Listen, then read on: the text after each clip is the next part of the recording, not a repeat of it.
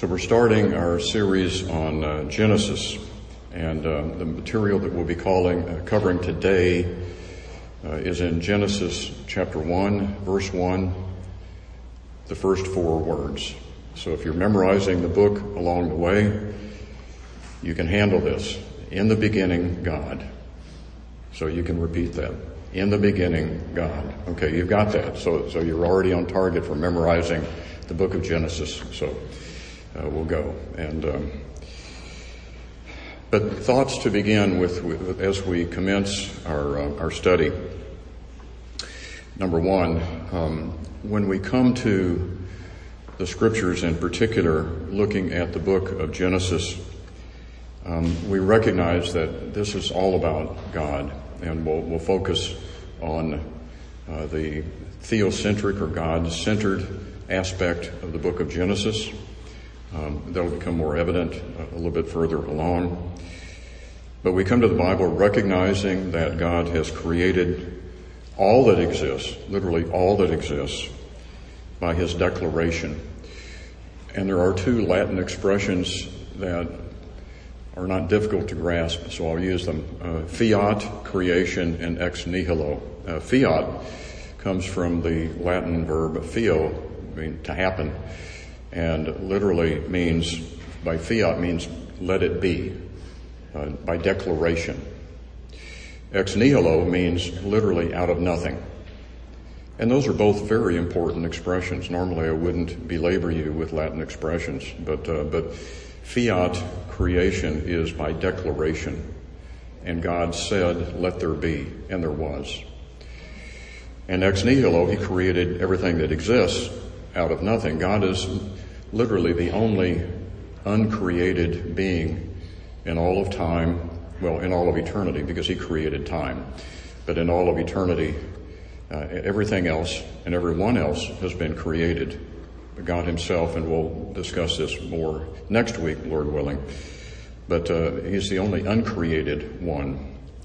Think about the implications of that, simply that there literally what existed before creation, God existed before creation. Time did not exist. Material space did not exist. There was nothing except God. God was completely self-sufficient in and of himself, perfectly content with the fact that he alone existed. And we'll, again, explore this more fully next time when we talk about the aspect of the aseity, A-S-E-I-T-Y, of God, the self-existence of God, which is a very fundamental attribute, and some would argue that it's the attribute from which all other attributes spring. But the work of creation, and I'm going to quote the Westminster Shorter Catechism because it very succinctly, very accurately conveys what we've just said. Fiat creation out of nothing. The work of creation is God's making all things of nothing by the word of his power in the space of 6 days, and all very good. That's a very succinct, very accurate description of what the opening chapters of the book of Genesis are all about. God created everything that exists other than himself. All things of nothing, that's ex nihilo, by the word of his power, that's fiat, in the space of 6 days. And the word days is a very important concept, and we'll talk about that. But literally normal days, 24-hour days, and all very good. At the end of chapter 1, God declared everything that he made as very good. Genesis begins with the simple attestation that God created all that is. There is no explanation for God. There is no argument for God. There doesn't begin with an apologetic for God. It simply begins with the statement, in the beginning, God. It's his book. It's his declaration. And it's important to remember that Moses, the human author of the Pentateuch, the Torah, first 5 books of Scripture, under the inspiration of the Holy Spirit, wrote the Pentateuch during the wilderness wanderings, 40-year period after the Exodus. And we need to remember that all that Israel had experienced when they were relieved of bondage in Egypt was 400 years of paganism, 400 years of polytheism, 400 years of doctrinal error. So they needed to know who their God is. And Genesis and the Pentateuch in its totality provide a biblical worldview, because if they had not related to them who exists because of God's creation and how it came into being, they would not have known that. They literally had, for decades, for centuries, for 4 centuries, had been instilled with nothing but paganism.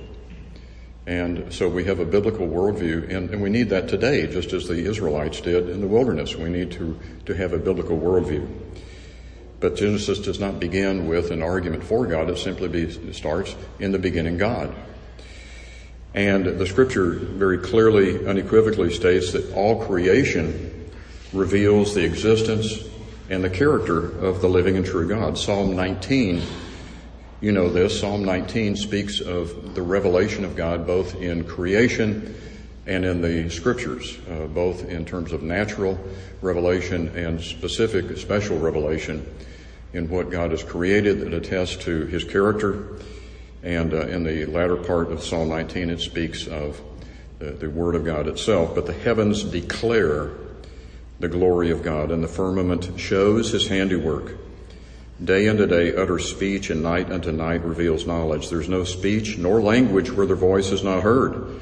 Their line has gone out throughout all the earth, and their words to the end of the world. In the New Testament, Paul tells us that the creation reveals the character of God, that all are accountable for the revelation in nature. It does not provide sufficient information to save us, but it provides sufficient information to show very clearly the character of God. For since the creation of the world, His invisible attributes are clearly seen, being understood by the things that are made, even His eternal power and Godhead, so that they are what? Without excuse. There is no person that can truly argue that there is no God, because creation unequivocally asserts and proves that there is a God, and it shows the character of God. We affirm the inspiration, and these are all very important words. The inspiration literally means God breathed.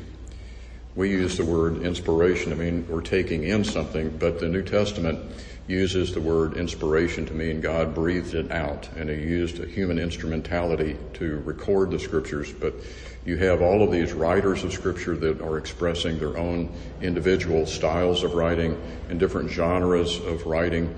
But in each and every case, all that is written was supernaturally superintended by the Holy Spirit, so that what we have is the very Word of God. That's inspiration. And inerrancy, that there is no error in all of Scripture. The Scripture does record false statements, but it records it as a false statement.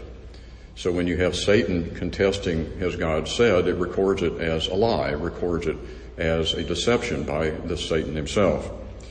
The authority, the Scriptures provide all that we need for faith and practice. It literally is all that we need to know to live in ways that please God. The law of the Lord is perfect, converting the soul. The testimony of the Lord is sure, making wise the simple, and so on. Psalm 19 affirms the authority and the sufficiency of the Word of God. So we affirm what's written in 2 Timothy 3, that all of Scripture, 66 books, is given by inspiration of God and profitable for teaching or doctrine, for reproof, for correction, for instruction in righteousness, that the man of God may be complete, thoroughly equipped for every good work. This next point is very important. We believe that the Bible must be understood in a straightforward manner according to its literary context. Sometimes the theologians will talk about the perspicuity of Scripture. The perspicuity of Scripture. That means the clarity of Scripture. That does not mean that all things are equally clear. That means that Scripture interprets Scripture. We call that the analogy of faith. And so the Scripture is its own commentator, its own explainer, so to speak, of itself. And some things are more evident, more clear than others. But there's no confusion, there's no ambiguity as to those things that we need to know in order to be properly related to God and to know His character, to know His attributes, His words, His ways, etc. But there are different genres or different styles of literary content in the Scriptures. And that's a very important point for us to make. Top of page 2. Genesis is history. And I will make that statement and we'll support that as we go along. But the opening chapters of Genesis are not poetry. They're not parable. They're not allegory. It's history. It's intended to be read exactly at face value. And when the opening chapters of Genesis are read in some other way, inevitably it results in some defection from the truth. So you begin to interpret the opening chapters of Genesis, particularly when it comes to Adam and the days of creation and marriage and all of these other things. If we don't read it literally as it normally, when I'll use the term literal, but sometimes that term is not properly understood. When I talk about reading the Scripture literally, I'm referring to reading it at face value as a person normally would accept it. So you're reading a historical account of what took place when God created all that exists. And so we are to approach the creation narrative, and that's exactly what it is, as historical in nature and to be interpreted as such. There are other types of literature in the Scripture. There's poetry, and when poetry is used, it's right and true. When it's prophecy, it's right and true. There are prophetic passages in Genesis, but it's very clear that it's prophetic in nature, etc. There's Henry Morris, Morris and Whitcomb. If you're not familiar with those two, they did some very, very good work on the doctrine of creation, the Genesis flood, etc. But Morris said this: the only proper way to interpret Genesis 1 is not to interpret it at all. In other words, read it, accept it as you would another account, as you would a statement about what transpired, and not read into it, not try to make it into something that it isn't, but to accept the fact that it is meant to say exactly what it says. And historically, that's the way that the opening chapters of Genesis have been read, and that's exactly how we should approach these words. Sometimes people will say, why are we studying Genesis? And sometimes we had a conversation recently about how important is it that we study not only the book of Genesis, but in particular the opening chapters of Genesis. And Genesis really falls into two sections. Genesis 1 through 11 is primeval history, and Genesis 12 through 50 is patriarchal history. There's other ways of dividing it, but most people would say Genesis 1 through 11 and then Genesis 12 through the end of the book. But it's not an overstatement to say that the Scripture as a whole would be somewhat unintelligible and unsupported if we didn't have the book of Genesis. Let me read a couple of statements by various authors that I think will support that. One author says this: the book of Genesis does for the Pentateuch what the Pentateuch does for the rest of the Old Testament, which the Old Testament does for the rest of the Bible, and which the Bible does for the history of the world. As human history is unintelligible without the Bible, so is the New Testament without the Old, and so is the Old Testament without the Pentateuch, and so would the Pentateuch be without Genesis. And there's a commentator by the name of Matthews, and he made this statement, and it really is very succinct and very helpful. If we possessed a Bible without Genesis, we would have a house of cards without foundation or mortar. To study Genesis is to consider not only the origin of life, but the foundation upon which faith in Christ is built. Now, we'll establish that. If you look at the doctrines of Scripture, creation, sin, redemption, the character of God himself, the works of God, all of those doctrines find their foundation in the book of Genesis. And everything I just mentioned literally is covered in the opening chapters of Genesis.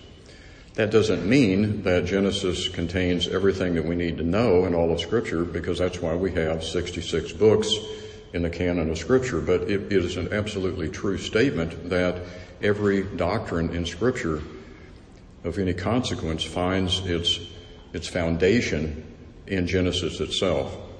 And we'll touch on that a little bit later. But what foundations are those? Sin, Genesis 3. The fall, Genesis 3. Redemption, Genesis 3. Justification, Genesis 15. The promise of the Messiah, Genesis 3. The personality and personhood of God, Genesis 1. All of those things are literally covered in the opening chapters of Genesis. Top of page 3. Genesis shows us the origin of the universe, order and complexity, the solar system, the atmosphere and hydrosphere, life, man, marriage, good and evil, language, government, culture, nations, religion. And it's precisely the case that when people have abandoned a proper understanding of the opening chapters of Genesis, that they ultimately run off the rails on all of the doctrines that we just talked about. When we don't understand that all life was created by God, then think of the implications of that. Can you look at our culture and see the implications of abandoning the truth that all life comes from God Himself? Can you look at our culture and see the implications of the fact that God created marriage between a man and a woman? God created a binary world. He created man and He created woman out of man, and He joined man and woman in the covenant of marriage. And we don't have to belabor this, but you can look and see the implications all around us in culture when people abandon these foundational truths. You can see the devastation that occurs as a result of that. Where do we find the plan of redemption first articulated? We find it in Genesis 3, verse 15. And where do we find the entrance of sin into the world? We find it in Genesis 3. Where do we find the promise of redemption? We find it in Genesis 3. Where do we find the fact that the taking of innocent life is a most severe capital offense? Genesis 9. Where do we find the wrath of God poured out upon mankind? We find it in the flood. Where do we find sacrifices being made? We find it in the book of Genesis. And we find also that sacrifices are a shadow of Christ. And so they're not sufficient in and of themselves. They are pointing to the sufficiency of one that ultimately would come to sacrifice Himself for our sins. And all of that is encapsulated, by the way, in Genesis 3:15, with the seed of the woman who will ultimately crush the head of the serpent, the proto-evangelium, the first gospel. And we'll spend some sufficient time on Genesis 3:15. So all of these doctrines, government, marriage, life, good and evil, all of these things have found their foundation in the book of Genesis. Some resources. If you're not familiar with Answers in Genesis and the Institute for Creation Research, you should please make yourself familiar with those resources. They are extremely helpful and very sound. Answers in Genesis has an article that came out a few years ago, and it talks about New Testament texts in Genesis 1 through 11.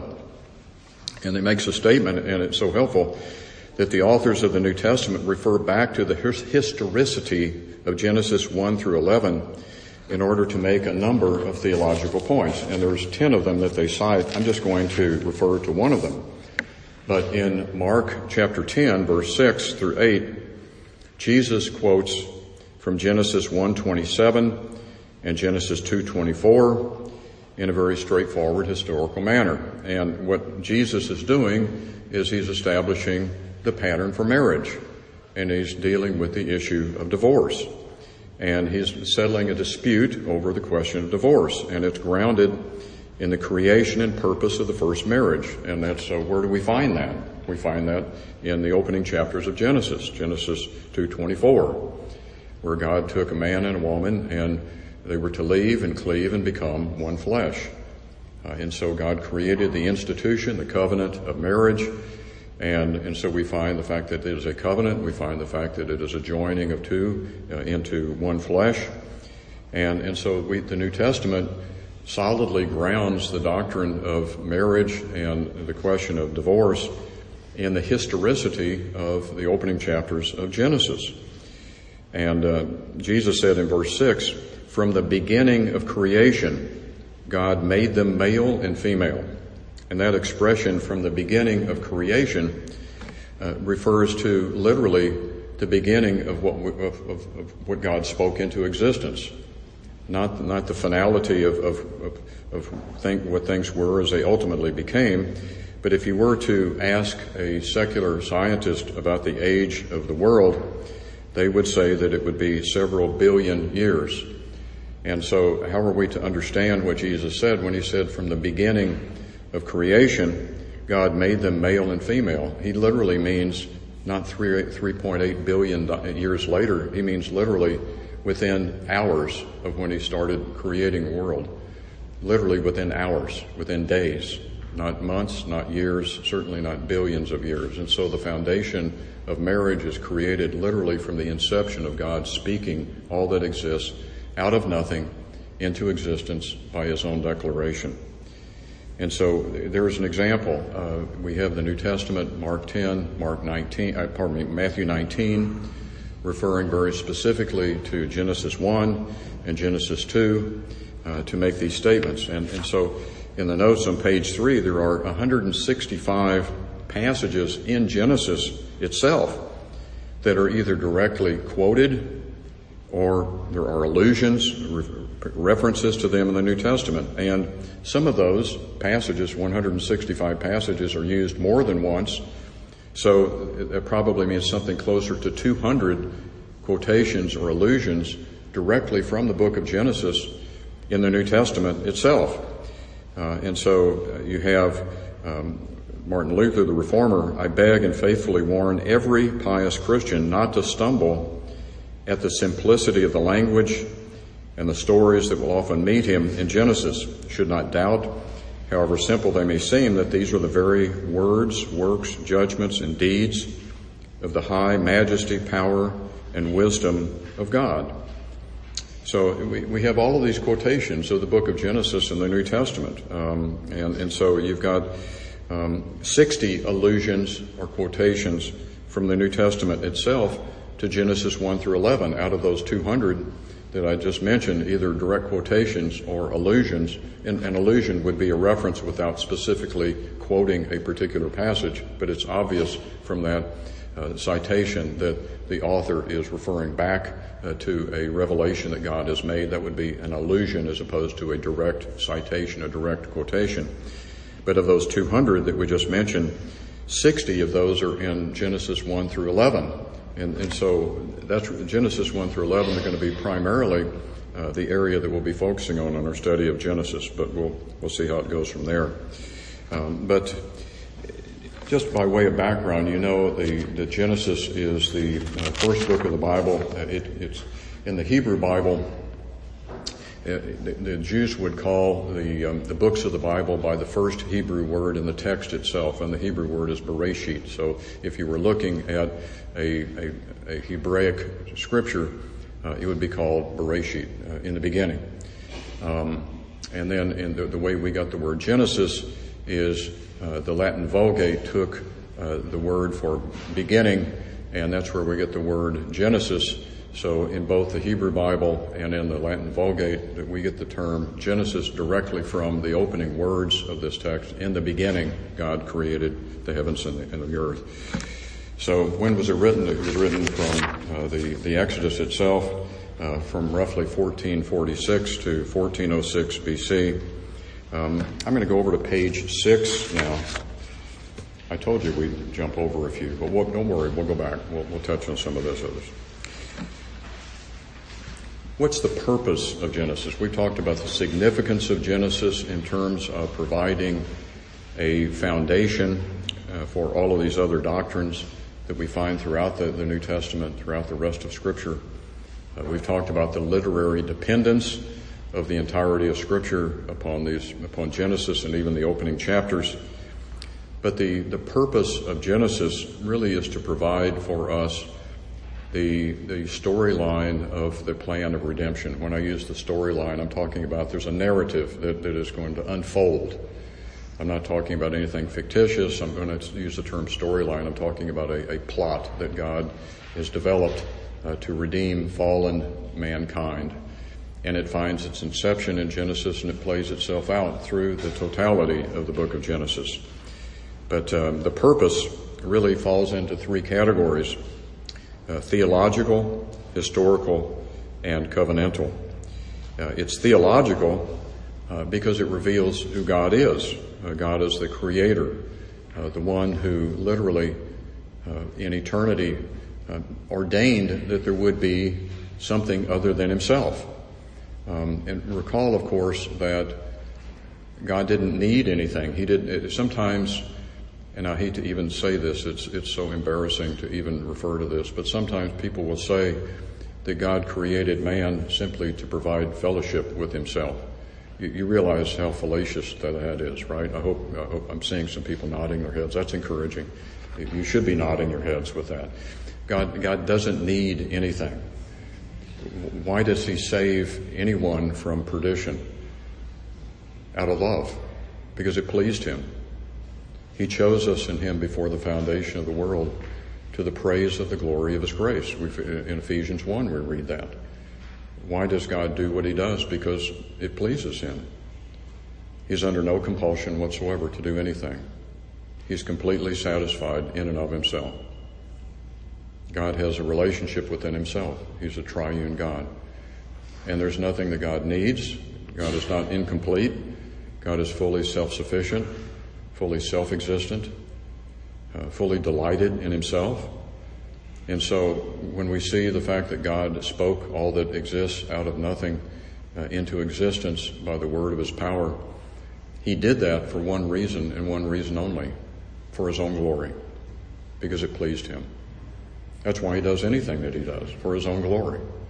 Not out of a sense of fulfillment, not out of a sense of being incomplete, but simply we talk about the eternal decrees of God, which are his purpose, which he has ordained in eternity according to his own will, and he's foreordained all that takes place to accomplish those eternal purposes, his decrees. And he plays out his decrees in two ways: in providence, which is the way he governs all of his world that he's created, and in creation.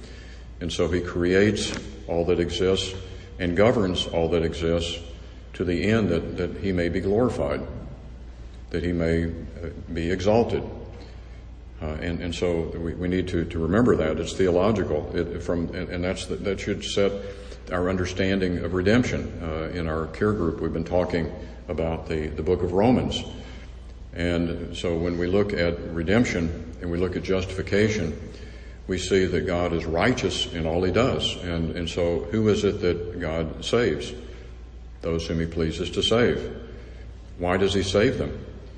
To show his own righteousness, because I'll simply use an example. Justification is God's declaration that sins have been forgiven and that the beneficiaries of justification are regarded as righteous, not for any inherent righteousness in themselves, but only because of the righteousness of Christ that's imputed to us.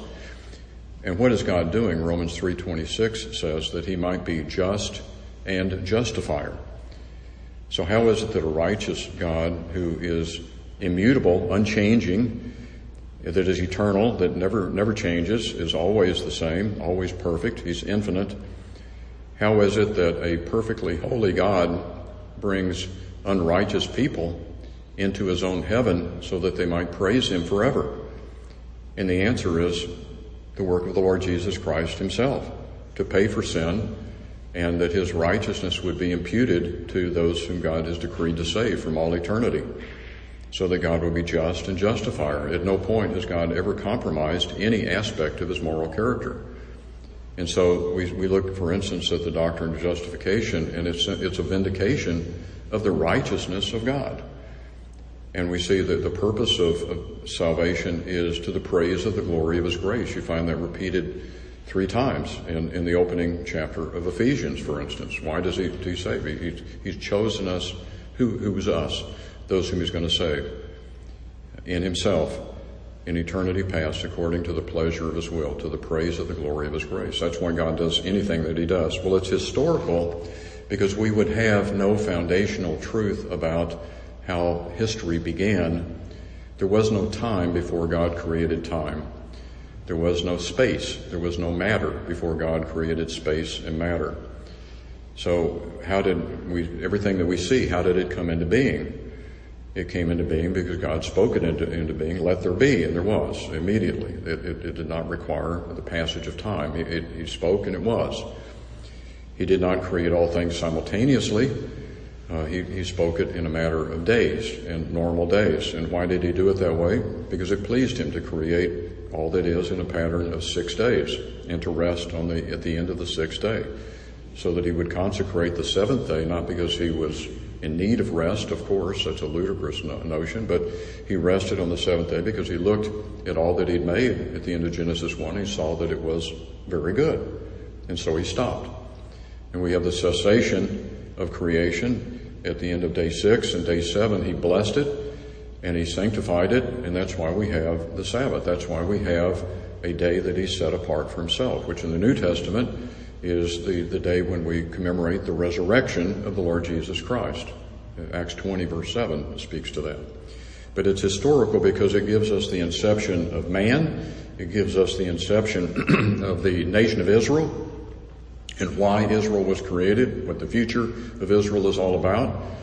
And so we have this history of Adam and the human race. So we have theological implications, we have historical implications, and then it's covenantal because it shows the fact that God has operated with his creation within the fabric of covenants. And so what covenants do we find in the book of Genesis? The Noahic covenant would be an example. The Abrahamic covenant is a very, very important covenant. We'll see that in Genesis 12.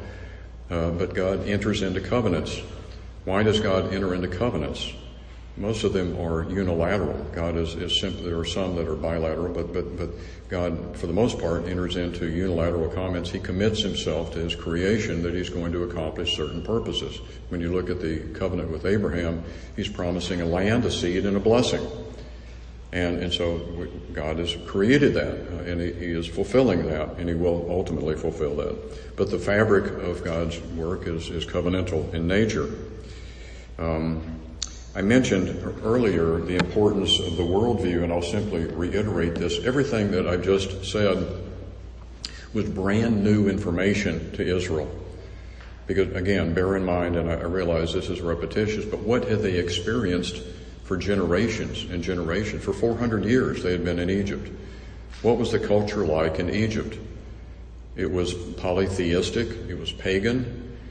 You had a multiplicity of pagan gods, demons, literally. And so think about what took place in the Exodus. What did God do when he had the Exodus? Well, first of all, he entered into a series of judgments, plagues upon Egypt. And you can literally trace those plagues to a systematic decimation of the pagan deities in Egypt. They were targeted not only to show the power of God, but to show the supremacy of God over all other contenders to be God, all of the false gods.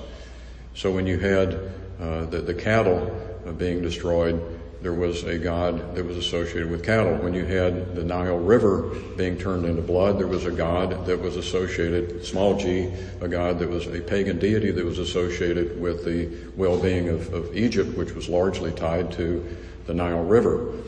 And so God is showing his supremacy of all that is.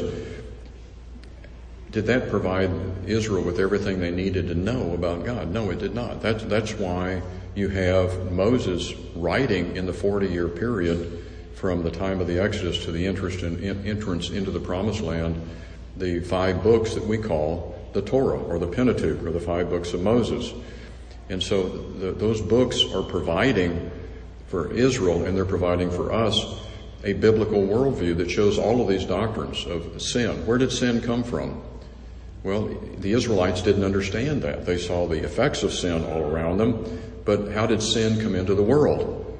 And so Moses is recording under the inspiration of the Spirit how sin entered into the world through the transgression of Adam and Eve, through the deception of Satan himself. They would not have known that if there had not been this revelation. And so how do we know about the character of God and his holiness and his justice? They certainly had no experience with that. How did they know about what did it mean to have faith? Well, it's recorded for us when God made the declaration to Abraham that Abraham believed God and it was credited to him as righteousness. What's that all about? Well, there was a promise to Abraham that through Sarah he would have descendants as vast as the stars of the sky. And so Abraham, what did he do? He looked up into the sky and what did he do? And it was, understand that it was humanly impossible for that to take place, even not to have a multiplicity of children, but to have any children at his age. But God said, it's going to happen. And Sarah laughed and God said, no, it's going to happen.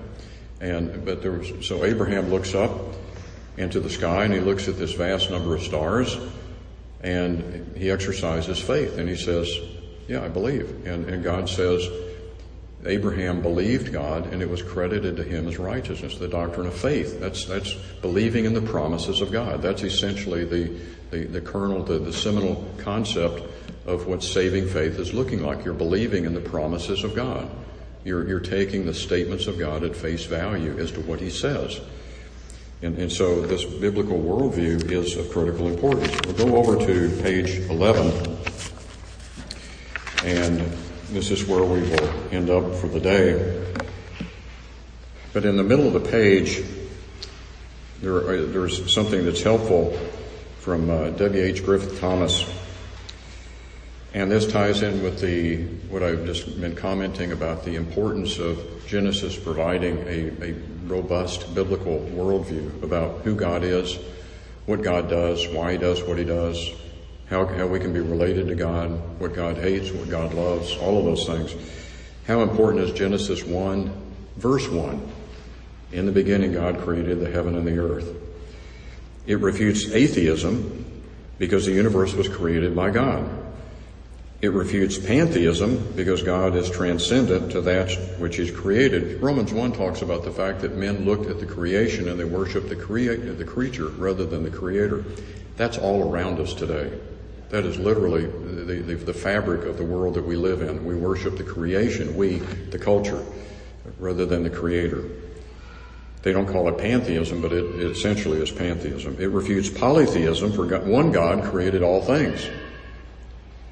Clearly, the direct antithesis of what they've seen in Egypt for 400 years. It refutes materialism because matter had a beginning. In the beginning, God created the heaven and the earth out of nothing.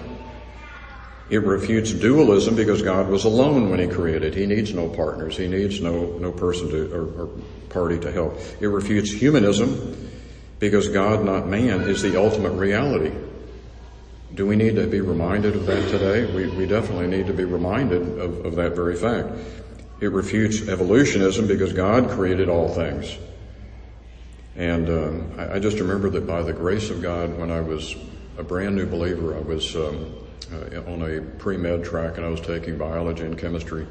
And all I ever heard was evolution, evolution, evolution, evolution. And it just made no sense to me at all. And because God in his grace showed me what a fictitious concept that is. It's essentially a religious conviction, not a scientific conviction. And so those of us who know God and we understand who God is, and under the enlightenment of the Holy Spirit, we look at these doctrines like evolution and we say, that comes straight from the pit of hell. It literally does, because it's a direct statement. Has God said? And evolution is saying, has God said? And the answer that evolution would say is no. He may have said that, but he lied to you when he said he created it all. That's what evolution is saying, that God's a liar. And so we need to have the biblical worldview that is articulated for us in Genesis. Well, I started off by saying that midway, I guess I should say, that Genesis is theological, and I'm going to show you, I hope, that in Genesis 1, that the book of Genesis is theocentric. That's just a fancy way of saying God-centered from start to finish. One person has said that the first 4 words, that's what we're covering today, in the beginning God, form the keynote of the book. Well, how do we establish that? Look over on page 12. In Genesis 1, I have highlighted for you on page 12 and page 13 some very important words. Do you see those words that I've highlighted? In the beginning, God created the heavens and the earth. The earth was formless and void, and darkness was over the surface of the deep, and the Spirit of God was moving over the surface of the waters. Then God said, "Let there be light," and there was light. I should have italicized this. God saw that the light was good, and God separated the light from the darkness. God called the light day, and the darkness he called night. And it was evening and there was morning one day. Then God said, "Let there be an expanse in the midst of the waters, and let it separate the waters from the waters." God made the expanse. God called the expanse heaven. God said, "Let the waters below and the heavens be gathered." God called the dry land earth. God saw that it was good. God said, "Let the earth spring forth vegetation." God saw that it was good. God said, "Let there be lights in the expanse of the heavens." God made two great lights. Do I need to go on? Do you see the point that's being made here? Who's the party that this chapter is all about? It's obvious. There's only one player in this whole chapter, God. Do you see any other participants in what's taking place here? No, God is saying that let there be, and there is, and he's naming it, and he's declaring it good, and he's dividing, and he's shaping, and he's forming, and ultimately, over on page 12, at the end of verse 31, I mistakenly referenced 32 earlier, but verse 31, God saw all that he made, and behold, it was very good.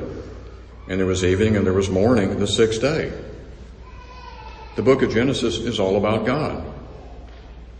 And the scriptures themselves are all about God and his redemptive plan and his purposes. And it will establish that God is doing things because it pleases him, because he's sovereign. Because we were looking at the book of Romans last night and the potter and the clay. There is one potter, and the potter is God. And the clay is all that he's made. And the clay will not say to the potter, "Why should you make me so?" God has complete prerogative over what he makes. So there is one creator, there's one God, and we're not it. And so that if we don't grasp that, and our culture clearly has not grasped that, that's the essence of sin, is a misplaced sense of autonomy. Autonomy is seeking to be in charge. Brothers and sisters, we're not in charge. God is completely in charge. And if we've established anything in the opening chapters of Genesis, it's that God is God, and he's created all that is, and he's governing all that is, and he's doing it out of perfect wisdom and power for his own glory. And so as we go through these chapters, you're going to see unfolding a redemptive plan that God has entered into simply because it pleases him, and he does it with perfection. Because everything that God does is absolutely perfect. And it's beautiful to behold. And so that's kind of the introduction. We'll flesh this out in more detail next week, Lord willing.